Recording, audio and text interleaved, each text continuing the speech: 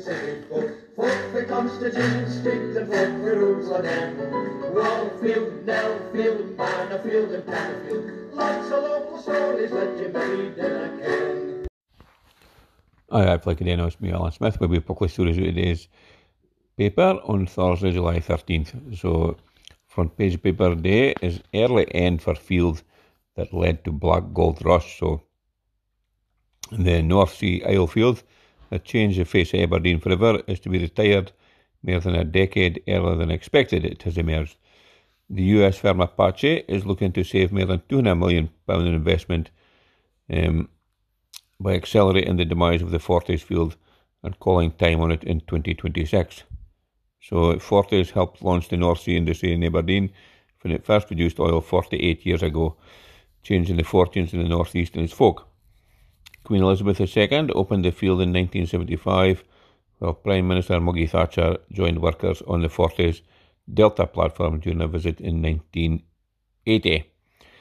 The field sits about 170 miles off Aberdeen and now has 5 manned platforms. Apache has cited the UK government's windfall tax for its recent decision to end North Sea drilling. So, crikey, that's no very good news, but I think this is what they've threatened to do for being made to hand over a big chunk of the profits in the windfall tax. So, bit of a shame, bit of a disaster for Aberdeen if this is Marefolk follows suit. But we'll see if it happens. It's certainly the end of an era, it looks like. Now, here's a popular Dooney's firm to close in animals we sold off. So, Dooney's Rare Breeds firm in Aberdeen has confirmed it will close next month with most of the animals due to be sold. The closure of the much-loved attraction, which is a member of the Rare Breed Survival Trust, is due to the new multi-million-pound energy transition zone being built. Despite talk of Aberdeen City Council looking into relocating the firm, Graham Lennox, who runs the firm, has told the P&J he has heard nothing about it. Now the firm has been served notice that the lease will not be renewed when it expires on August the 21st. Mr. Lennox, who runs a 134-acre site at the South Aberdeen with his wife Deborah, confirmed some of the rare animals will be bought by local breeders. The bulk, however, will be auctioned off. He says they'll be transported down to Carlisle in September and sold off at a rare breeds auction. Mr. and Mrs. Lennox have bedded the firm since 1994 and officially took it over for the council in February 2010 to run it as a commercial venture. However, it now looks like the end for the facility. So, what a mighty.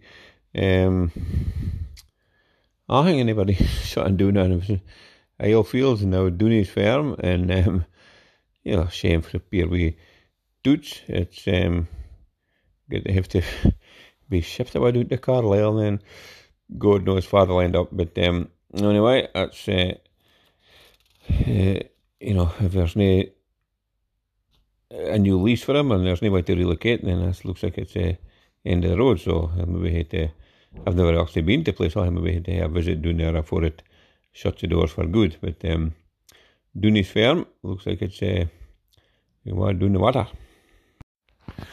Now, there's a beer garden plan aims to help revive Huntly Arms Hotel. So, a vision for a Bynes Huntly Arms Hotel reveals it could be brought back to life with an expanded bar and a new beer garden. The D-side institution dates back centuries, but has fallen to disappear since closing in 2019. Towards the end of last year, campaigners told us they were losing hope of it being brought back to life. Weeks later, it emerged it had been used as a cannabis factory, with Bobby's seizing dozens of plants. But recently, owner Jatinder Singh visited Huntly Arms Regeneration Project campaigners, and after submitting £30,000 plans to begin work on the ground floor, he confirmed his intentions to reopen the venue as a hotel with a bar and restaurant. In paper submitted to Aberdeenshire Council, architects explained the bar needs to be bigger to make a once bustling venue profitable.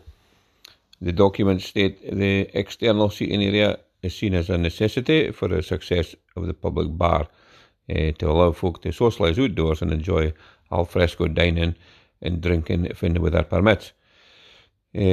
they say the area just off Charleston Road is well placed to benefit from early evening sun from the west. So, well, I think it's going to take an awful lot of money because it says it's in a very dilapidated state and there's dump and water been coming in right, left and centre. So he'll need multiples of £30,000, I think, to get that going. But it's need to make a bar much bigger and knock down some walls, I think, and make it more inviting and a lot less rooms as part of the hotel. So we'll see if he comes on with that, but it must be a while before this gets back to a kind of decent state, I think, because it's a guy right up just now. But well, good on him if he's into date, and it's because it is a hell of an eyesore, and it's right slap bang in the middle of a bind, which is it's not a good advert for the place ever. Another thing shut down is a popular city bistro to shut due to cost. So a popular cafe, kent for its Scottish take on tapas, is closing due to rising weekly costs. Owners of the Kirkview Cafe have announced they will be closing their doors for the last time this week. The award-winning bistro has been a popular pre-theatre venue for the past 7 years. Owners took a gamble and moved from Union Terrace to much bigger premises on Belmont Street just last February. The family-owned business also got involved in a number of city centre initiatives, including Aberdeen Restaurant Week. However, in a statement posted on Facebook, the owner said they have decided to close because they just can't see the industry improving anytime soon. The post read, "It's a goodbye from us. Thank you all so very much for the support over the years. It's been an absolute pleasure. To all staff members, you've been amazing. We tried our best, however the sales are just not what they used to be. The rise in weekly costs have made things so difficult. As of this week, we decided to close the business down. Unfortunately, we just can't see the industry improving anytime soon. We can't keep hoping for change."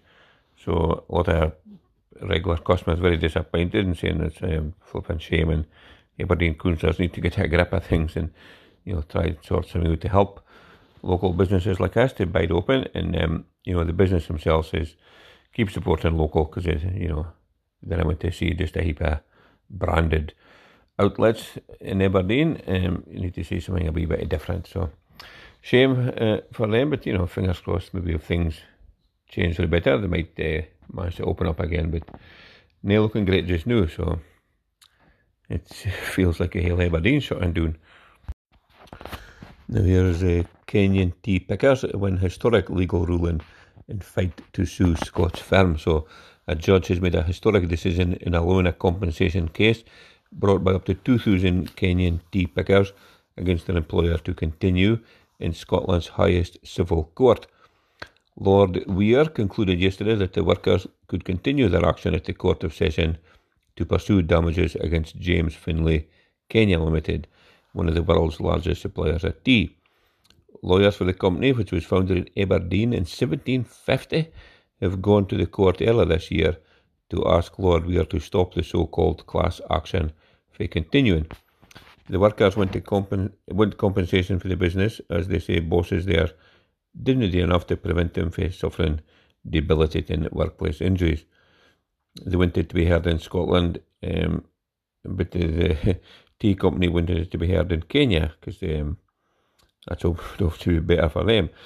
In a written judgment published by the court yesterday, Lord Weir rejected the arguments made by Finlay's advocate, Lord Davidson of Glenclover, King's Counsel, at an earlier hearing. So, well, they will not be pleased at that, because obviously if the workers win their case, they'll get paid a hell of a lot more over here than they would have gotten paid in Kenya. So watch out for this. Is going to be big news coming up, I think, and look out for the price of tea going up, I'd say. Now just finish up with sport as normal, and the back page of paper today is Robson impressed by striker's debut. So Aberdeen boss Barry Robson has revealed 4-goal hero Esther Sokler's movement convinced him to sign the striker. Slovenian striker Sokler netted 4 goals in his Dons debut in last night's 9-0 friendly defeat of Turf United. All four came in a devastating second half salvo after he was introduced as a half-time substitute. So that's the kind of lad we need now. Scored 4 goals in the second half after coming on as a sub. That's just tipped up. And I'm sure Turris made as best a game as they could out, but looks like Aberdeen's up and running early on the season, which is what you went, and have to give them a better chance of doing something this season. So well done, and come on, Aberdeen. Now that's me done for the announcement. We publish today's Press and Journal on Thursday, 13th of July 2023, and very mixed kind of day up in Aberdeen today. It was very warm and for a while, and I thought we got a bit more overcast afternoon, and heading down to Stonehaven today to get the dogs super expensive haircut, and when we was there it was lovely when we were doing, but within an hour or so it was piddling rain, and piddled all the way, the rest of the time was there, and near all the way home until we got just about Antican and it was hardly near rain here, so but settling the cars, it's off a close still, it's just needs something to clear air, I would say, but just nothing in the horizon. I think it's more of the same, going to be like showers and fine spells, so certainly help the weeds grow, that's for sure. Anyway, thanks very much for listening to this podcast. Now, hope you enjoyed it. If you did, please make sure and tell a pal about it, and if you can tell on brief, I've never heard of Doric Express. There's hundreds and hundreds of all episodes to listen to, so they can catch up past 12 years stories for the North East. That'll be dandy. In the meantime, thanks very much. Cheers now. Doodaloo. Fuck the Constitution, speak the fuck the rules again. Wallfield, Nellfield, Manorfield and Pannerfield. Lots of local stories that you made in a